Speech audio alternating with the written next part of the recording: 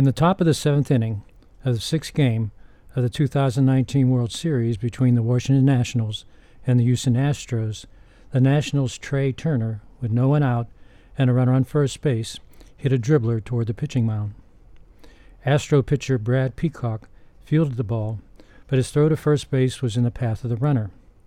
Just as Astro first baseman Yuli Gurriel reached in and caught the ball, Turner knocked the glove and the ball out of Gurriel's hand. That's a tough play for Peacock. And safe at first, ball gets away. By the time Gurriel retrieved the ball, the Nationals, leading 3-2, had runners at second and third and were in position to take a commanding lead in the game.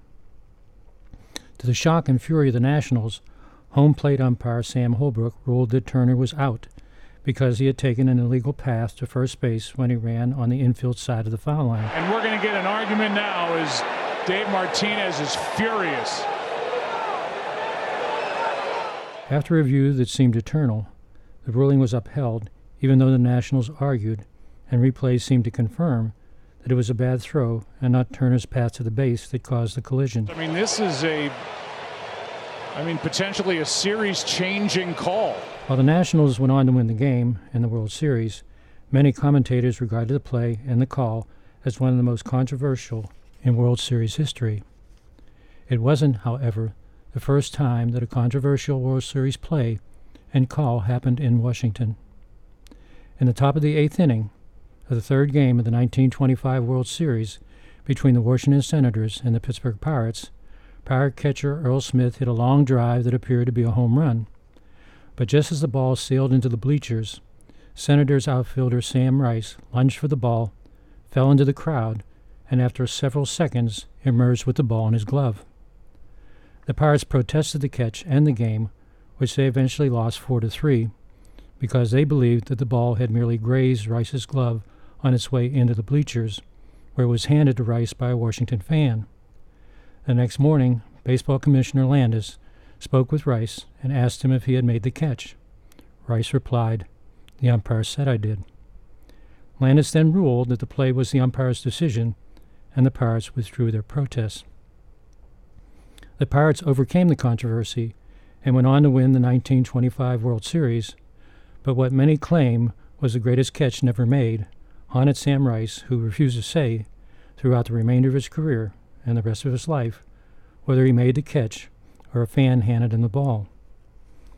When Rice was elected to the Baseball Hall of Fame in 1963, Lee Allen, the Hall of Fame's historian, asked Rice to leave some kind of a document to be opened after his death. Rice, in 1965, did write a letter, which he sent to the Hall of Fame, with the instructions that it not be opened until after his death. In February 1975, several months after Rice's death, the letter was opened and read by Paul Kerr, the president of the Hall of Fame, to the baseball world. In the letter, Rice claimed, despite eyewitness accounts to the contrary, that he made the catch. In Rice's words, "The ball hit the center of the pocket and glove. I had a death grip on it." It's not surprising that Rice claimed that he caught the ball, but it is surprising how baseball writers accepted his claim as proof. The headline in the Washington Post of Hall of Fame writer Shirley Povich's column proclaimed, "Mystery of Sam Rice's famous catch resolved." Part of the charm of baseball is its oral history of a time when baseball was not captive to television cameras and instant replay. The recollections of old-time ballplayers, however, are sometimes clouded by the way they wanted things to be rather than the way things were. As for Sam Rice's claim, I asked a baseball expert, my wife Anita, if Rice made the catch. Anita said that, unlike me, she wasn't around at the time, but she would write the answer in a letter to be opened the next time my Pittsburgh Pirates play in the World Series.